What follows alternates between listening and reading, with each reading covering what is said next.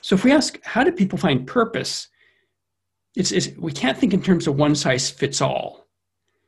Instead, we have to be thinking about general principles that seem to come up a lot when we talk to people and when we learn from different people about their purpose journey. So I suppose I just did a total academic thing. You asked a perfectly simple, thoughtful question, and then I changed it into a different question. I've learned so much over this first year of podcasting, and I wanted to share with you guys the 10 most life-changing lessons that I have learned this year. So I created a document, and it's on my website. What you're going to do, you're going to go there. It's going to be 10 life-changing lessons. Click on that button. It'll ask for your email address so I can email it to you. Sign up for it, because these life lessons radically changed the way I viewed my life and the way I started living. It helped me to get better in the areas that I've so desperately wanted to see progress and growth in. And because I know they helped me, I really believe that they will help you. And I wanted this to be a gift for you guys. So I really hope you enjoy this gift, and go to the website, thewholepersonpodcast.com to get it. It's free. And I hope you guys enjoy and learn as much as I did from it. Today, we have a special guest with us. Actually, we have two special guests with us. First being the man that I am interviewing, Bradley Wright, PhD and professor of sociology at the University of Kentucky, where he studied American Christianity, spirituality, and well-being.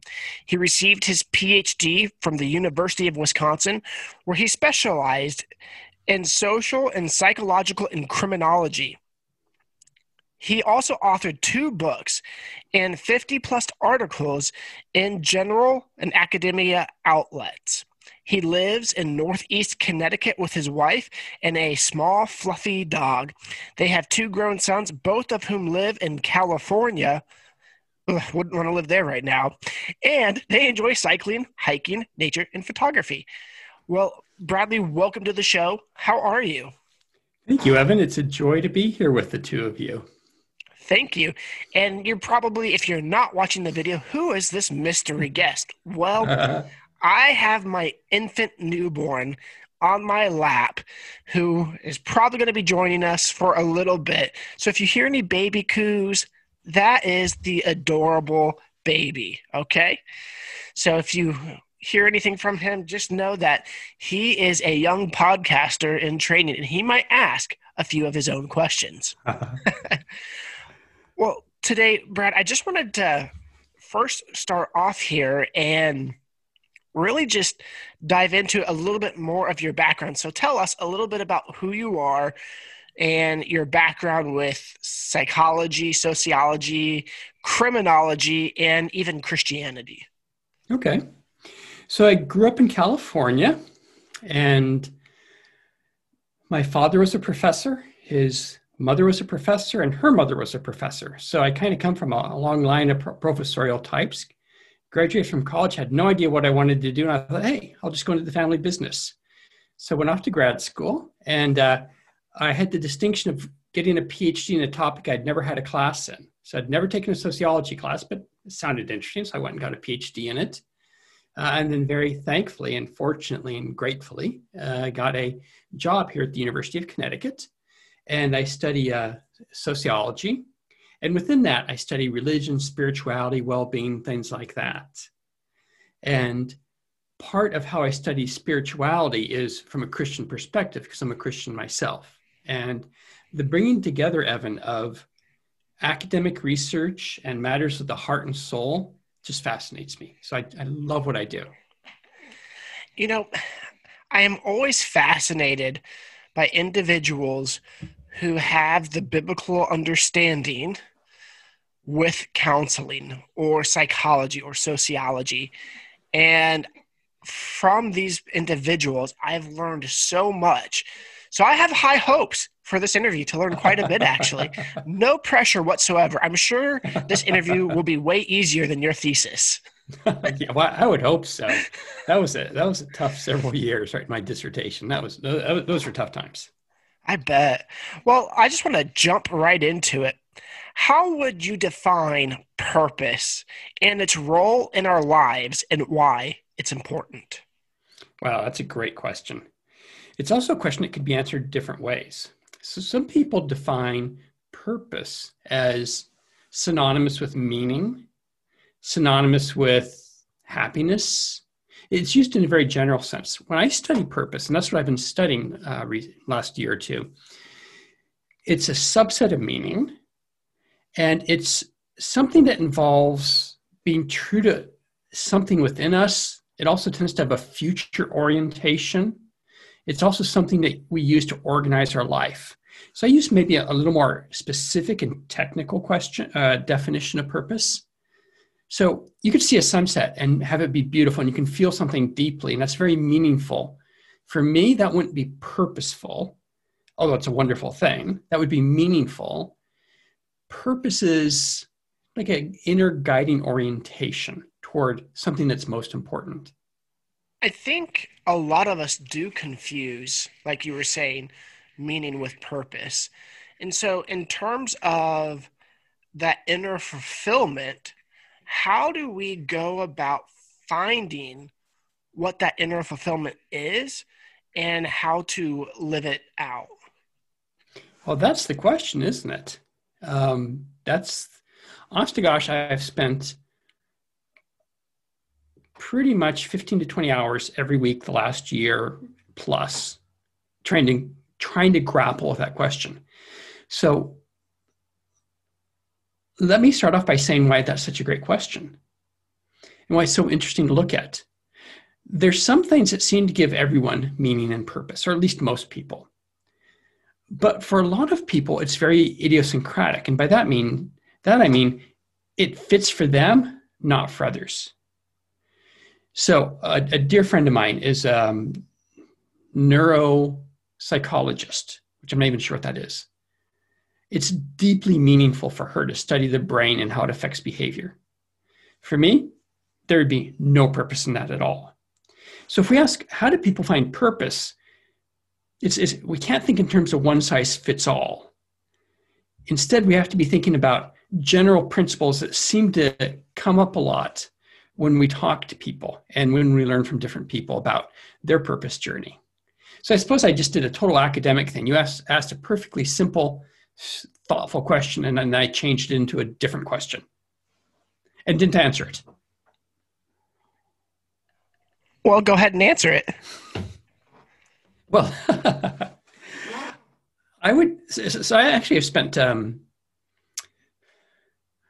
lot of time this last month thinking about that. Is there one concise answer to the question, how do I find purpose in my life? And by that, I mean, is there an answer that would fit most people? And this is what I came up with, Evan, and I'd like your feedback on this. The way to find purpose is to actively look for it. How about this? To actively and wisely look for it. And the reason why I chose to give that answer is that having talked to many dozens of people about their process of engaging purpose, it always seems to be a journey as opposed to you just stumble on it. It always takes effort. You have 5 false starts for every 1 right step with it. And then there's better ways of doing it and worse ways. And so that's where the wisdom comes in. So that would be my answer. The general approach is actively and wisely pursue it in our lives. Okay, so let's take that one step further. If we are to actively pursue it, what would be the starting blocks of learning how to pursue our purpose? Okay, so I love you're pushing me towards specificity, right? It's so easy to talk about this stuff and just stay in the realm of like general concepts. I assume you've come across Dave Ramsey, and he has he's been very meaningful to my wife and me as far as his teaching about finances. 100%. He has those like 5 or 7 baby steps. You first put aside $1,000, then you. And I'm going to forget the order of them, but you pay off all your credit card debt, and then you pay off your mortgage, and then you save 3 months' salary or something like that. Where I want to be is where I can do things that are that specific for purpose. I'm not there yet, right? Because that's the brilliance of what he does is he understands finances so well, he can make it simple. I'm getting to the point where I'm getting it to be more simple, but I don't have a grasp of it yet where it's that crystal clear. Having said that, I would say a good starting point for most people is to start doing existing exercises about how to find purpose. Turns out people have been asking this question for some time, and there's a number of specific exercises that you can do that get your brain and your subconscious to start thinking about what's purposeful for you.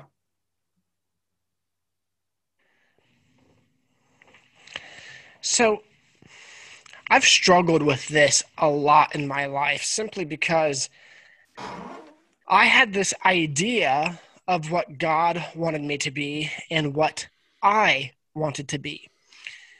And I thought those two were in alignment. And I felt like they were for the majority of my life. And, it's probably within the same realm. I've always wanted to be a pastor. Here recently, I'm seeing it as a potential of not just a pastor, but more of what people would call an evangelist, someone who travels and speaks. And I don't know if that's going to come to pass or not. But my dilemma is I've been wanting to do ministry vocationally since I was 7 years of age.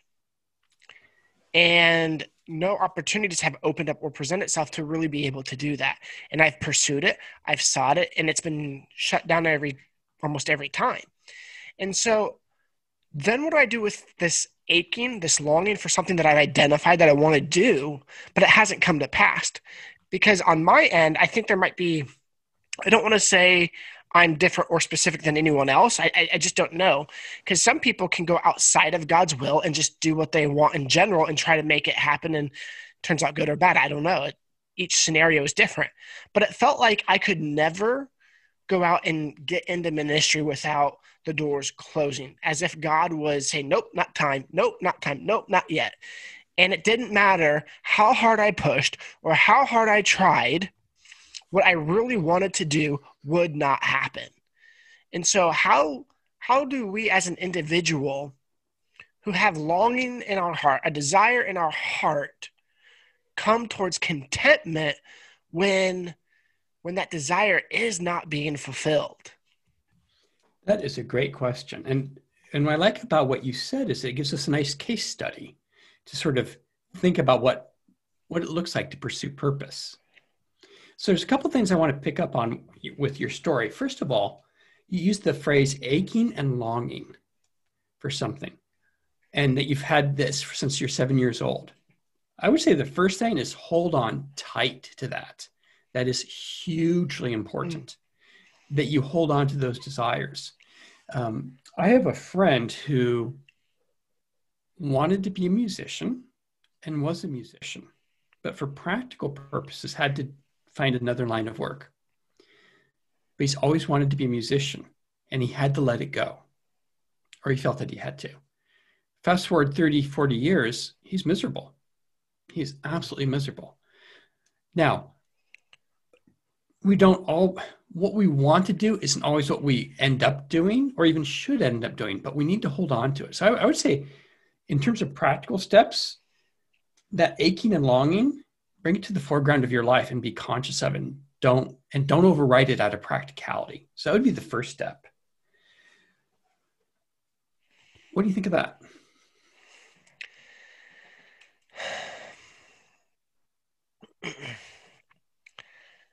I had a mentor tell me this year. I had a really unique experience.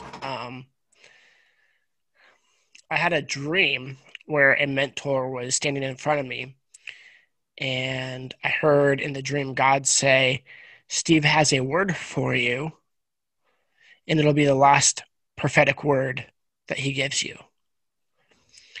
Woke up, forgot the dream. Later that day, remembered it, and I called him. And he's like, yeah, I actually had one for 2 years, but I never felt like it was time to give it to you. I was like, okay. Well, apparently now's the time, and he gave it to me. And in that conversation, what he said specifically about me is that aching, that longing, that pain, the desperation of not doing it is how I know I'm called. Because without that, then there would be no relevance to pursue it if it wasn't painful, that it wasn't in my life. And so that's how I could identify that there was a call in existence, because not doing it for so long makes me question whether or not I was doing it.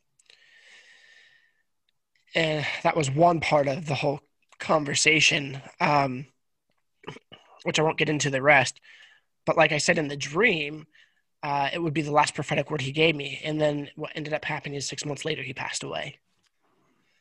And so, I hold on to that message very, very clearly. The other part of that actually was that I don't have to force it to happen, that in God's timing for myself, the opportunities will present themselves and I just have to step through them.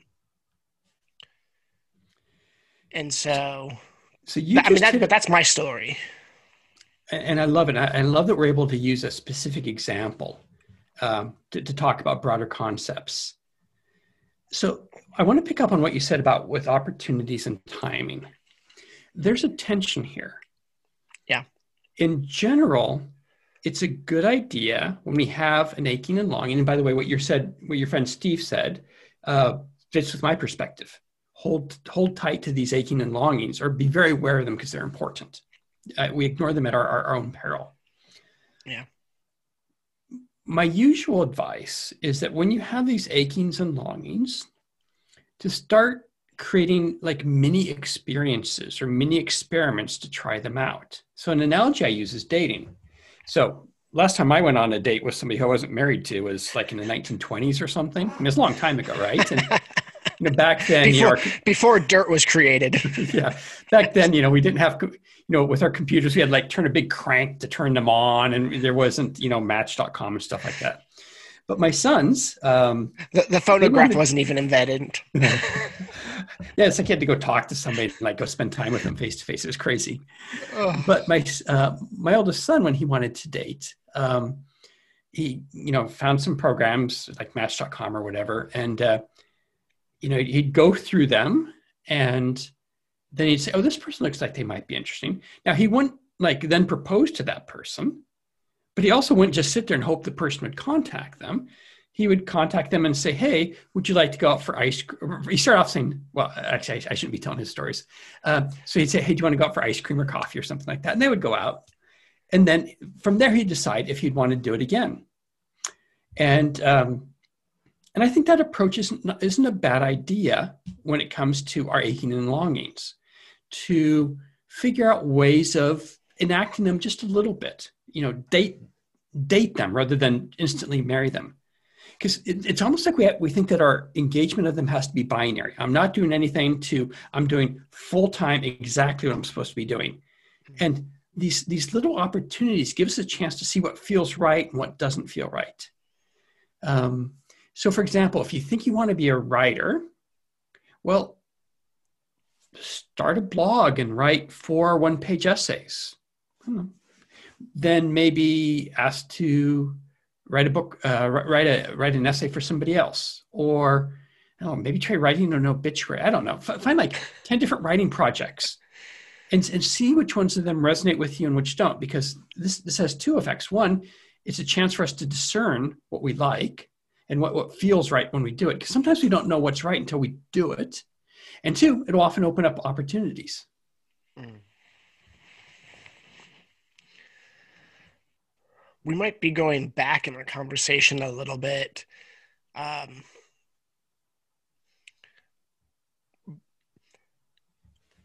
I've often felt unfulfilled.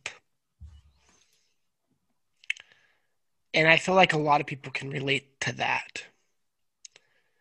Would the answer to saying, what do you do with the feeling of being unfulfilled, is to go out and try things and date them? Or would you have another piece of advice? Okay, great question. Unfulfillment is a very important emotion. And it's a signal that we need to do something, or at least change something at some point. What we don't want to do with unfulfillment is try to paper over the emotion and the problems it causes with distraction, busyness, productivity, substance abuse, sin, whatever. But it's easy. I mean, I've spent a lot of time in my life feeling unfulfilled, and it's easy to want to do that. So I guess I just want to validate your feelings of unfulfillment and say they're important. They're there for a reason. Good. Can I? Sure. Before hold your thought, because I want to say something. You said, when unfulfillment happens, it can result in sin. It can result in other things. And I just had this flash of our country, our society, how big the opioid epidemic is, how big suicide is, how big alcoholism and drugs, as well as pornography, all these things to try to fill this void of unfulfillment.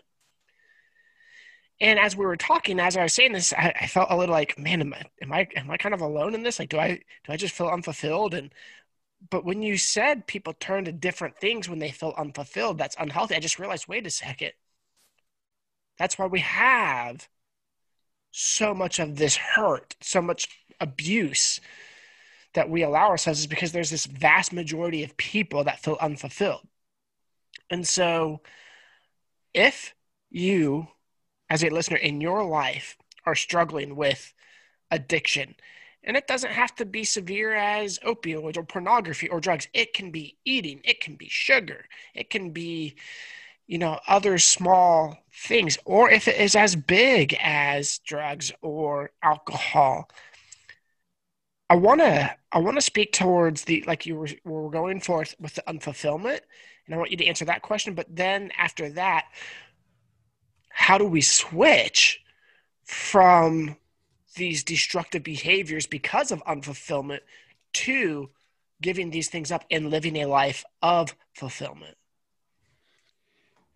I appreciate that you linked the high rates of these kind of self-soothing, self-medicating behaviors that we use to try to paper over the unfulfillment problem. I think that's very insightful.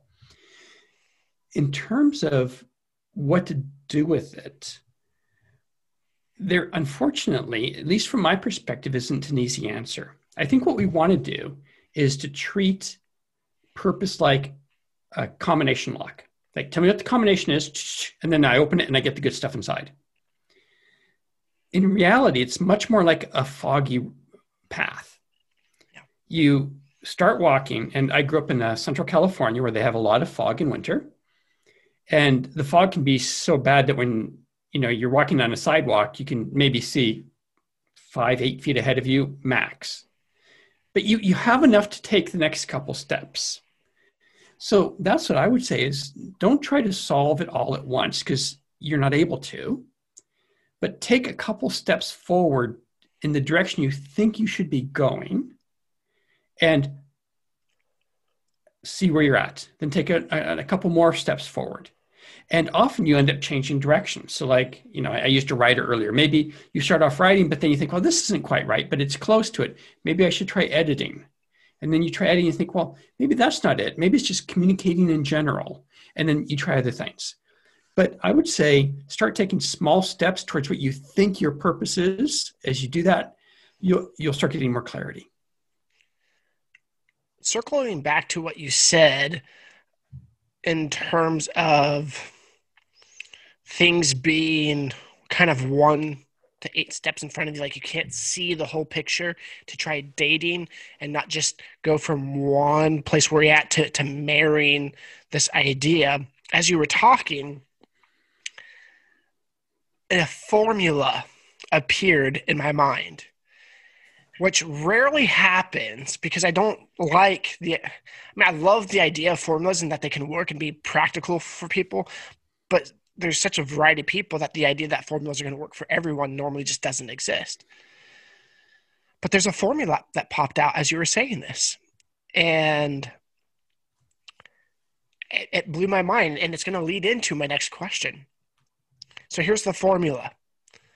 Our Father who art in heaven, give us this day our daily bread.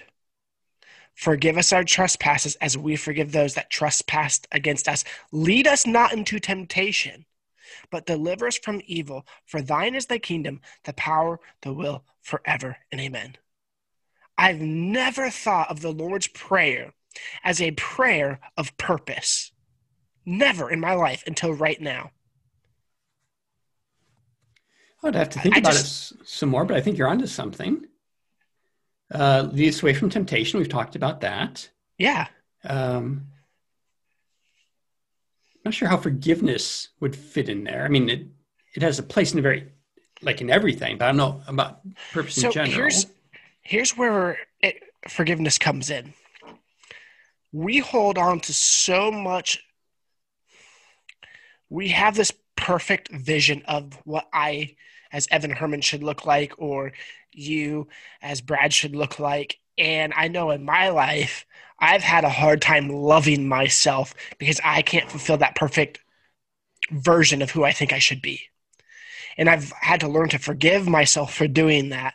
And I've had to learn how to love myself. And the moment I started that, I started seeing healing from pornography. I started seeing healing from soda. I started seeing healing in my weight. And it was at the moment I learned how to forgive myself and I wish I could say see the way myself God sees me, because I can't, but I'm one step closer to it than I was before. And what I realized, that this idea of holding this perfect vision of myself, or what I thought would be perfect, the success, the accolades, the career, the family, it was an idol, and it was self-hatred, because I couldn't like who I am, where I'm at now, and I needed to learn to forgive myself for that. Okay, let's keep going with the Lord's Prayer. Interesting. So I see where you're headed with that. I like that. So self-compassion. So when researchers talk about this, what you're talking about, it'll come into the category of self-compassion, self-acceptance. I think it makes sense. And another way that it fits with purpose is that our purpose tends to be very idiosyncratic as far as it's for us, and it may not be the same as somebody else. Right. So part of accepting our purpose is to accept who we are. And this crazy thing happens, Evan, where I've seen this many times, where somebody will have a sense of what they need to do, or what they feel led to do. And they're like, oh, that's not that special. Yeah. And so I'm not going to really fight for it. But if they saw somebody else, they'd say, that's amazing, go for it. So I suppose both entail acceptance. So if we accept how about this? Part of accepting ourselves is accepting the call on our lives and giving ourselves over to it. Would that work? I believe so. So here's the next question, leading into even the Lord's Prayer. Our Father who art in heaven, hallowed be thy name. Your kingdom come, your will be done. How do we align our purpose with God's plan? Because sometimes we feel like they're two separate things. And before I give what I have been learning, I really want to hear from you. Well, sure. I'm happy to talk about this as long as you accept it as experimental, and I reserve the right to change my mind anytime in the near future. But I would say that as much as possible, we want to surrender to God and his leading. That's our first, second, and third goal. But it gets a little tricky because he leads us through our desires.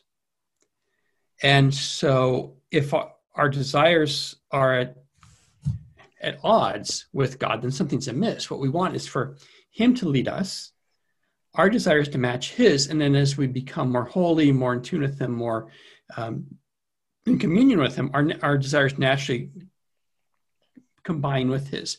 So I'm at a point now where unless I just know that it's just flat out sinful, I'm pretty comfortable going with what feels right and just praying, God, this is what I think you're leading me to do. You take it from here. Mm. And I'll move forward with what I think you're doing. So the podcast I have started off that way, where as an academic, what you're supposed to do with knowledge is write books and write articles and give talks at conferences. Those are your three options. But as I prayed about it and thought about it, I thought, I really want to talk to people about it in a broader context. I kept on coming back to a podcast. And that was a difficult thing for me because when I was young, I had a speech impediment. And so I've never thought of myself as wanting to have a voice-centered activity. But it felt right. And over time, it became so that little inkling of a desire, kind of like a baby version of the aching and longing you spoke of earlier, has led to some really good things. So I would say follow God as he expresses himself through our desires. Mm. I like what you said about if it's not sin, follow the desire and see where it leads. Because I think, I don't know, I'd have to chew on that because I don't have anything specific about that, but I like the idea because so many times we try to figure out the will of God in decision making and make it complicated. But what you laid out is very simplistic. And I really like that. I like simplicity. I don't like complication. Right? When I think of God's will and his plan and purpose, I feel like God has a generic plan and a specific plan for my life. Or let me rephrase that, not plan, God's generic will and God's specific will. And I believe God's general will is more important than his specific for me. Meaning that, in general, God has called me to be consecrated to him, to love my wife, to lead my family, to be honorable before him and my family, to operate with the fruits of the Spirit, peace, joy, love, kindness, goodness, gentleness, self-control, and to live a life in such a way that it shows Christ's love and godliness to the rest of the world. That's the generic plan of God that we are all called to. And that's more important than Evan Herman's specific plan and call, which I'm still not 100% sure what that is at the moment. But I'm working to find that out. And I can't really have a specific plan and it be effective if the fulfillment of the general plan isn't operable. What are your thoughts about that? The distinction you make between general and specific plan or calling or leading or will is kind of a time-honored distinction. And I think people use it because it's useful. I would hesitate to say one's more important than the other, because if they're both from God, it seems to me everything he does is pretty important. The specific will for our lives, maybe we could think of that as how he wants to enact his general will. So you have stories in the book of Acts of the disciples being called to one place or another. So they were all called to spread the kingdom, but some were called to do it here, some were called to do it this way or that way. If they were to resist their specific calling, then in a way they're resisting their general calling as well.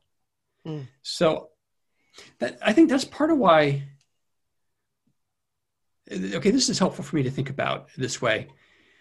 I think we have to be cautious about not emphasizing his specific calling in our lives, because it can be treated as sort of like extra for experts or a luxury or something. But I would say it's fundamental to living out God's will in our lives. So your kingdom come, your will be done isn't just John 3:16 for everybody. It's also, that he has good works prepared in advance for us to do. specifically has a plan for our lives. So I wouldn't want to separate those too much. More to think about. Ask me a question. Okay. I'm actually, I like that idea. So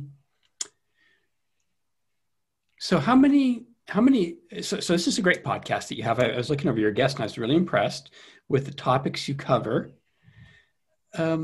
How many episodes have you done about? I think I have like 60 something rolled out. And so I probably have about 80 to 90 already recorded. Wow. I'm impressed that I'm impressed that you're that far ahead. Wonderful. Yeah. What okay. In your podcast, you take on different topics and you're generous, and I appreciate that. That's tough to do and you do it well. What is a lesson? What are some themes that you've seen across your guests in terms of how they've enacted what they think is important in their lives? Ooh. So I'm going to have you do what you're thinking about that. I'd say in academics, we call that content analysis. You have 60 plus case studies. Presumably these people told you some stories about their lives, some biographical details. Presumably these people did something that mattered. I assume most of your guests aren't, I don't know what I'm doing, and they just spend the show crying. What are some patterns or similarities or themes or, I guess, pattern recognition that you've seen? I feel like assuredness, if I could describe it, I feel like a lot of people that I've interviewed are assured in what they're doing is what they're supposed to be doing. And they've all gotten there differently.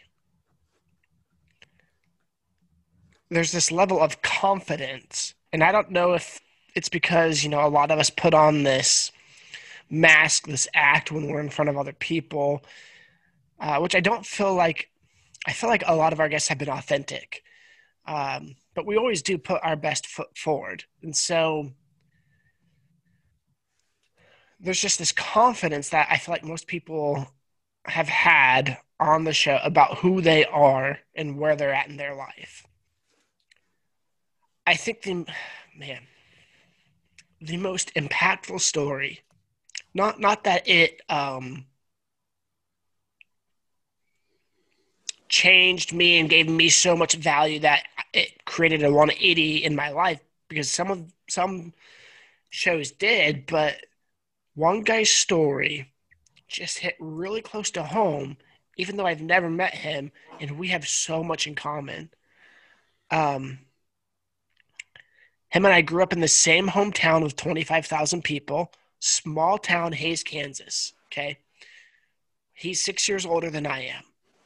We went to the same high school, played some of the same sports. Again, 6 years apart, so we've never really in across. But we did have some of the same friends, which was really crazy. Because as someone who was 6 years younger, I actually hung out with a lot of older people. When I was in high school, I hung out with college kids. They were good college kids. They weren't, doing crazy things. And then when he went to college, he went to this university called Oral Roberts University in Tulsa, Oklahoma. When I graduated, I went to Oral Roberts University. I didn't know him. His name is Stephen Elliott. And you might not know his name either if you're listening. But you might recognize the name Pat Tillman. And Pat Tillman is a war hero in America. He's also was an NFL star and gave up his life in the NFL and the career and the fame and the money to go serve in the military as an Army Ranger, and got killed by friendly fire while over in, I believe it was Afghanistan or Iraq. I think it was Afghanistan. And the guest, Stephen, was identified as one of the two shooters that fired on Pat. And it was probably the most intense and most longest podcast I've ever had. But to hear his story of how he shot and killed one of his best friends on accident to the healing and the restoration that he've had to overcome, not just from the hurt and the pain from that, but through alcoholism, through relational issues, through marital issues, how it plagued his life, and then how he came out of that was so inspiring. Now, keep in mind, the reason why he didn't get in trouble is because they were in a firefight. This wasn't an accidental drill. But they were in a firefight for their life, and they should have never been placed in that situation. And bad leadership from command to put them in that situation was a part and reason why it happened. And so you had two companies that were separated, and they didn't know each other's locations, and they couldn't connect because of comms. And one side got attacked, and so the other company, Pat's company, came back to help. And they were firing overhead of Steve and his company to ward off enemy attacks from the side. And so that Steve's company was in a valley in the mountains, and they were being ambushed on all sides. And then they see fire from ahead. They can't make out who it is, but they know they're being fired at. They didn't know that the firing was going over their head to hit enemy forces behind them. So they fired at the place where they saw, and then ended up Pat was one of the ones firing overhead to protect. But they didn't know that. So, sorry, story. I just went on a long tangent. Yeah. Oh my gosh. And it's probably the most well-known story of any podcast I've done here in America. Mm-hmm. Well, that's really something. I mean, they don't know the details, but they know about Pat. So in terms of the patterns you saw ahead of time, I mean, you listed three good things: assuredness, different paths, and authenticity. I like the assuredness because pursuing purpose is really difficult. I mean, you think it would be easy. You think it'd be natural, like, oh, this is who I am, I'm just go be it. But there's something about when we act out who we are, it's terrifying.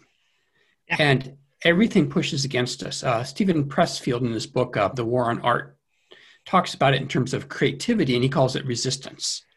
You might call it spiritual warfare, whatever. You need that confidence in what you're supposed to be doing so you can walk forward, because it's just so emotionally terrifying and painful.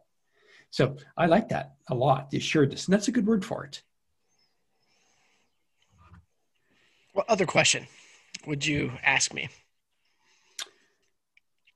It can be personal. Oh, sure. Your path so far to where you're at, has it been linear or non-linear? Define your question more. So did you know where you are now? Did you know this is where you're going to be 10 years ago? Or did you have to sort of go down a lot of dead ends, or make a lot of course adjustments, or a lot of revisions?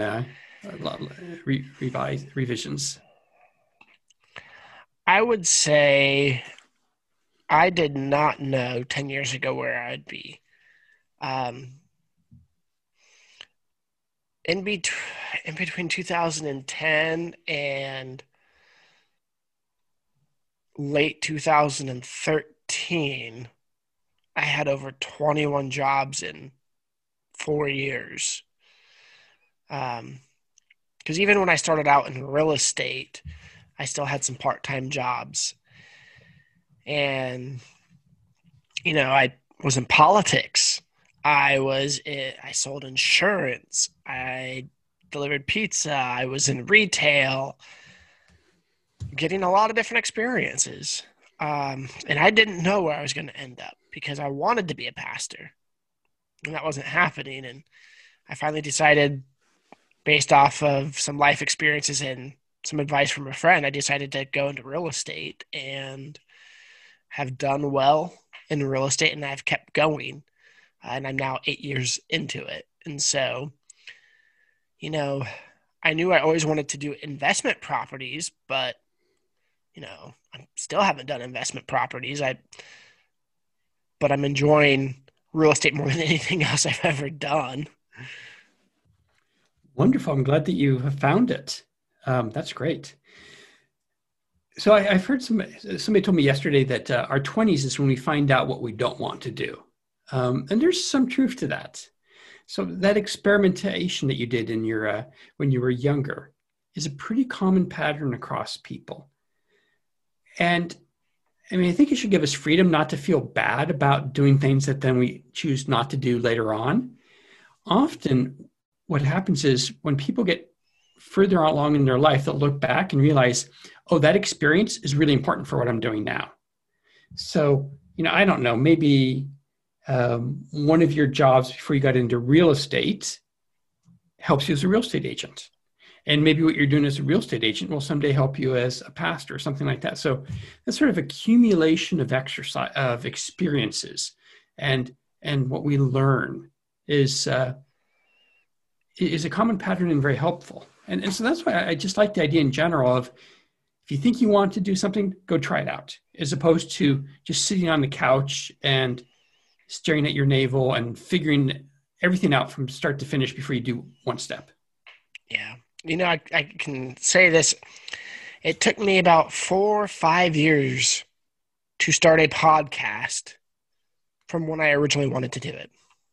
Really? I actually bought the equipment like 2 to 3 years before I ever started it. Wow. And then I just go ahead. I understand that. My study of purpose, I wanted to start it about 8, 9 years ago, got into it, and then got out. Now I'm back into it with both feet head first, if that's possible. Yeah, but that speaks to the emotional difficulties of it. I'm guessing that it wasn't that you couldn't find the on-off switch on the fancy microphone you have. I'm guessing that there was, there's just a lot of resistance, a lot of push. In fact, Stephen Pressfield says something interesting, and I don't know if I'd probably qualify it more than he does, but he says that what we fear doing is what we should be doing. We can use it almost as a negative compass. So think of 20 different things you could be doing, and if one of them produces like a disproportionate amount of dread and fear in you, that might be the right thing to do. Now, I don't mean like juggling chainsaws in the middle of a freeway, right? Okay, you should be afraid of that. But like in terms of activities that might appeal to us, we should try that. Okay. Interesting. I don't know what I'd be afraid of other than snakes right now. So so maybe the question would be, what's your current podcast? What's your current version of a podcast? The thing that you want to do, but you haven't been able to get yourself to do. Interesting. Okay. Yeah, I know that answer. The answer would be to not switch gears completely about stop interviewing, but it would be to host a show solely by myself and come up with topics of discussion and lessons. And basically, I don't want to call it a sermon by any means, but just a little motivational message, I guess. Interesting. Okay. So, what I like that, there's a couple things I like about that. One is that often discerning purpose is an issue it involves iterations. You try something and then you do it a little bit differently, then you do it a little bit different. It's almost like sanding wood. You make a rough cut, then you make it smoother, or sculpting where you get a rough shape and then you make it something else or something. So what you've talked about isn't unrelated to what you're doing now, but it's not the same thing. If you wanted to do a mini experiment, would this be audio or video or both?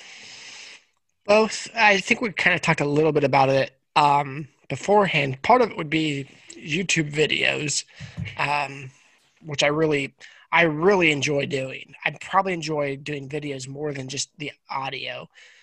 Again, at the same time, where I'm currently at in life, there's this excuse, oh, I'm too busy to do that.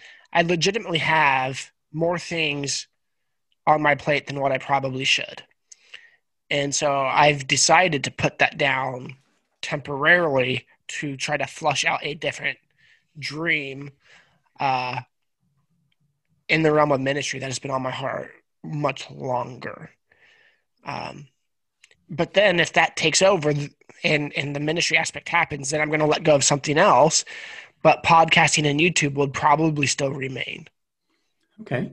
So you've sort of backed into a general principle that is ironic and probably unhelpful that we all do. And that is, when we get busy, we drop the most important thing. So if I have too much going on, I'll say to myself, oh, I can't do this thing that's really important. I'm just too busy.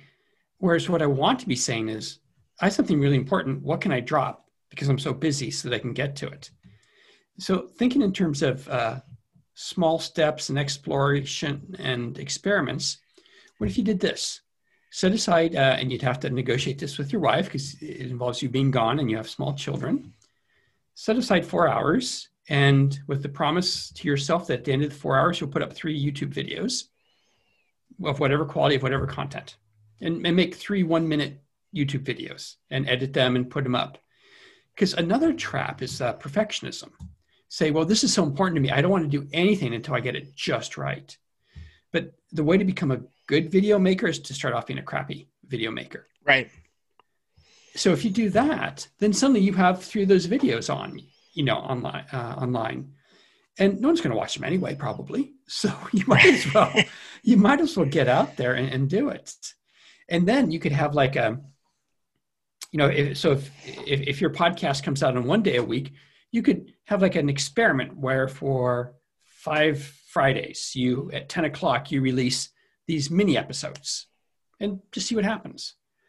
You might do them 5 times and say, well, that wasn't for me. Or you might do them and say, this is me and this is all I want to do, or some combination of the above. Interesting.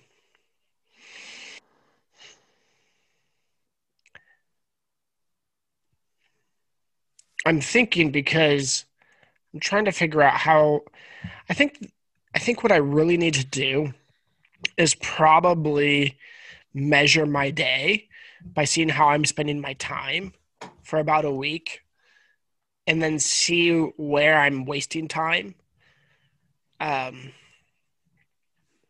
Just because while the YouTube videos would be important to me, they're not more important than real estate. I enjoy them more. However, real estate provides for the family. So I can't let go of real estate. I can't stop the podcast. And so, between real estate, between the podcast, between this ministry opportunity, and then let's say the YouTube stuff, I'm trying to build too much at once. And so the only thing that that I could stop momentarily would be the YouTube videos. Unless if I just do it super early in the morning and wake up sooner, where no one would bug me and I'd have more time. That would probably be the only place that I could actually insert that, because I can't do real estate then. I can't do the ministry stuff then. I can't do the podcast stuff then. So maybe early in the mornings is when I do the video. That'd be something you could experiment with. So I love what you talk about with aligning, measuring your day.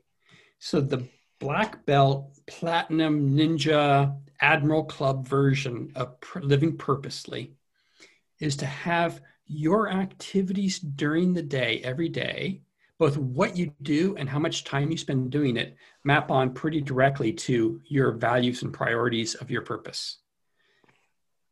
I know a few people who are pretty far in that direction and they live amazing lives.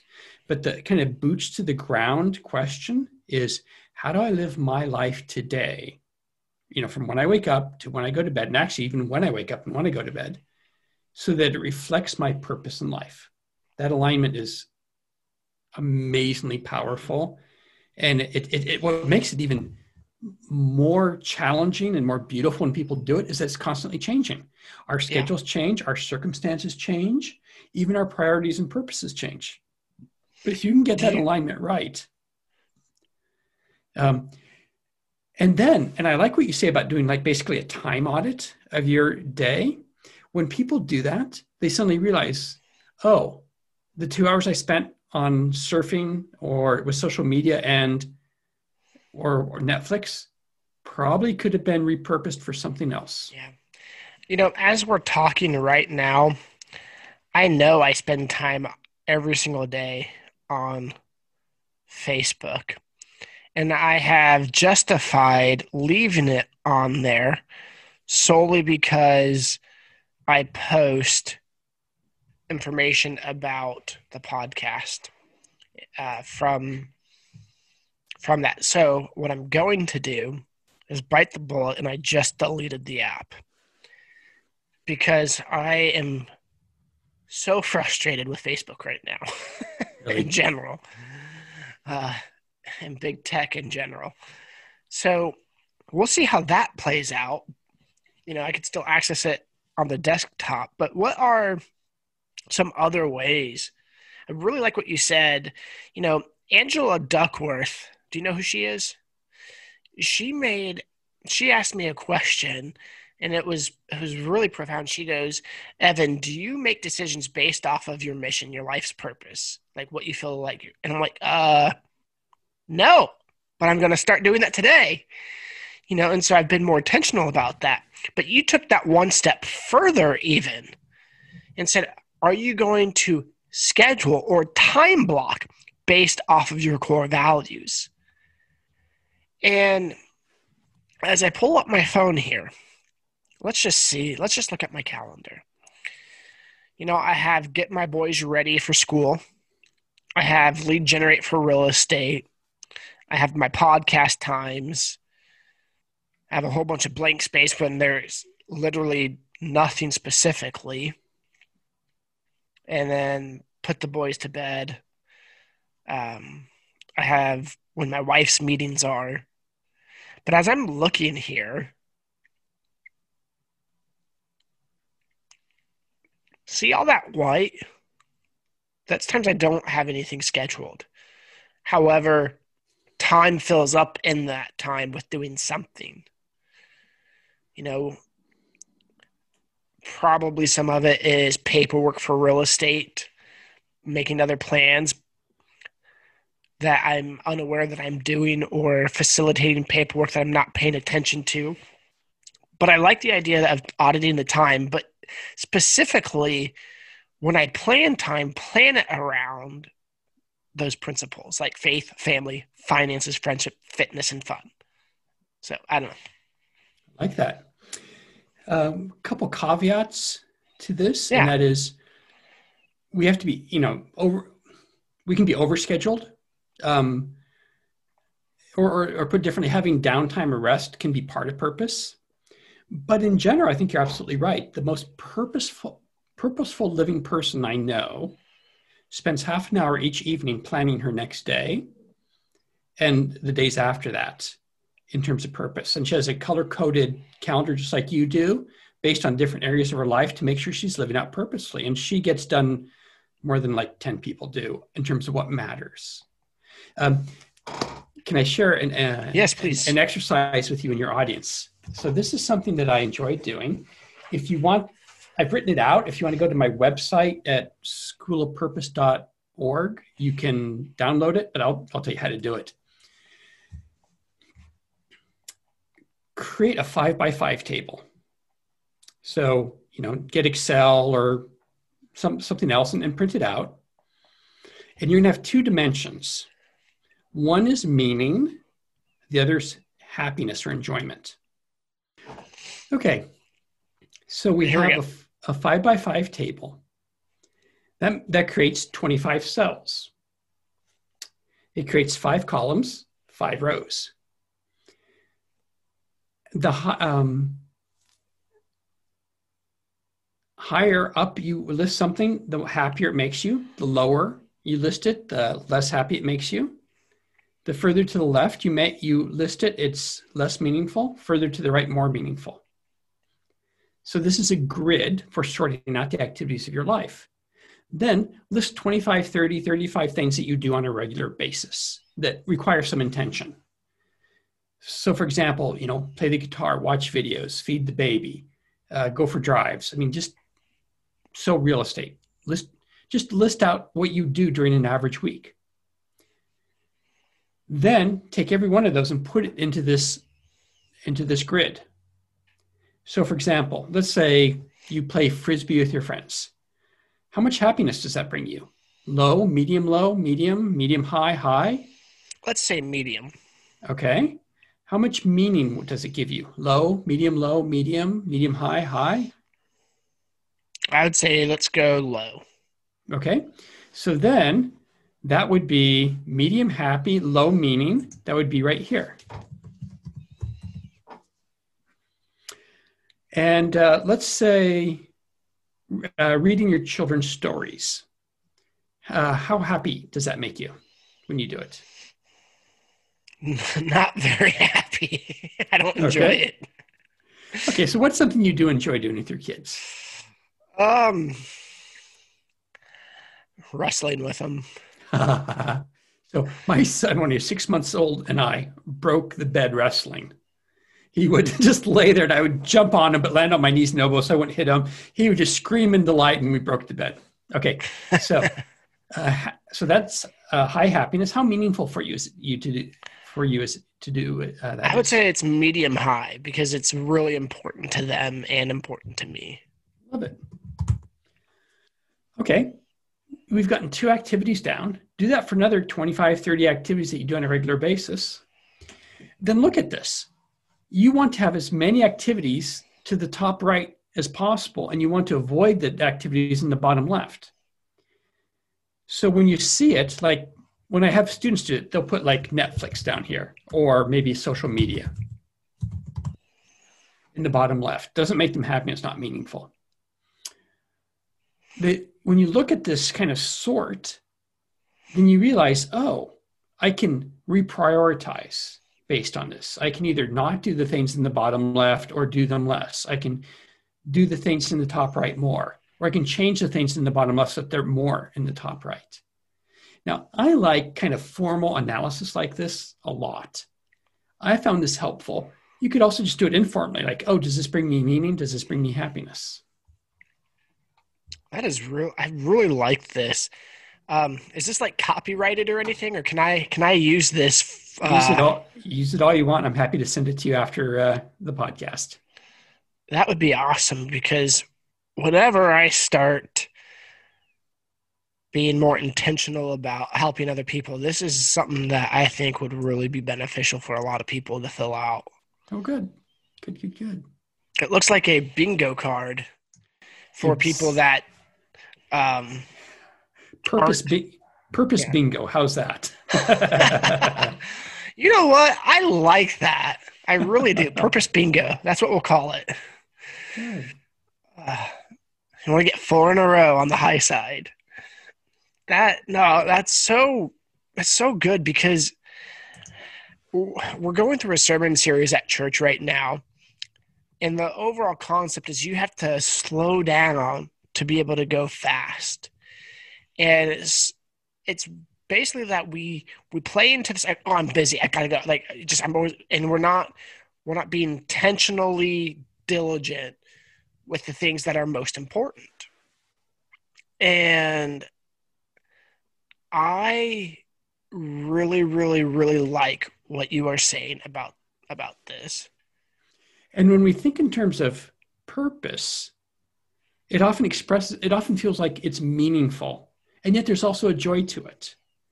I mean, I would say that a good purpose for a parent is to wrestle with your kids. I think that's a fantastic purpose. And the fact that you enjoy doing it and they enjoy it,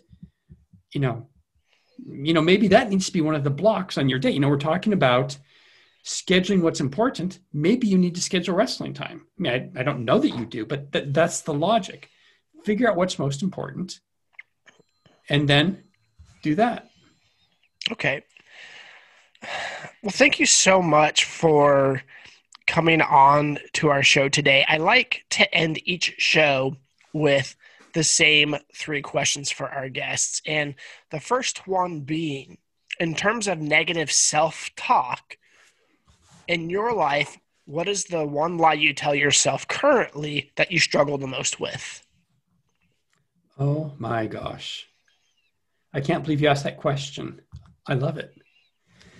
how, so I'm processing this. Well, I think I'm processing this as a podcaster. How wonderful that you give guests a chance to be vulnerable. Honestly, my constant self-talk would basically boil down to you suck. You do everything wrong. You shouldn't be doing anything you're doing, and whatever you do, you're doing wrong.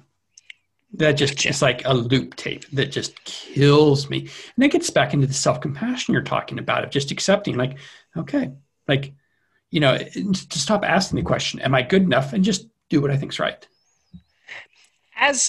You have a PhD in psychology, sociology and stuff. You ever like psychoanalyze yourself and be, play your own doctor? So I'm a sociologist, so I can't really play a psychologist, but I do spend a lot of time analyzing my life and the lives of others. In fact, probably too much. I've learned to keep my observations to myself with other people. So that's funny. What brings you peace? Wow, these are great questions. So I tell you what, I will trade you that 5x5 sort if I can steal the idea of asking standard questions like this. This is absolutely. So what brings me peace? Stillness. If I can work through the pain of being still, there's peace on the other end. So somebody, and I'm terrible at quoting accurately. I'm actually really good at quoting. I just don't do it accurately. Said that the chief problem of all humans is that we can't sit still in a room by ourselves. And that's the root cause of so many of our problems. That when I can just sit still, especially at the end of the evening for 15, 20, 30 minutes, and not have to be doing something, not watching TV, just sitting, there's often deep peace at the other end. Other than God and your wife, what is the best decision you've ever made? Thank you for both of those qualifications. Best decision.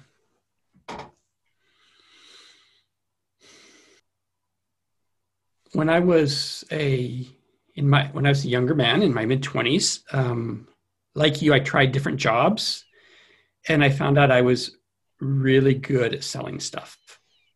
And I was offered what then was a lot of money to sell stuff.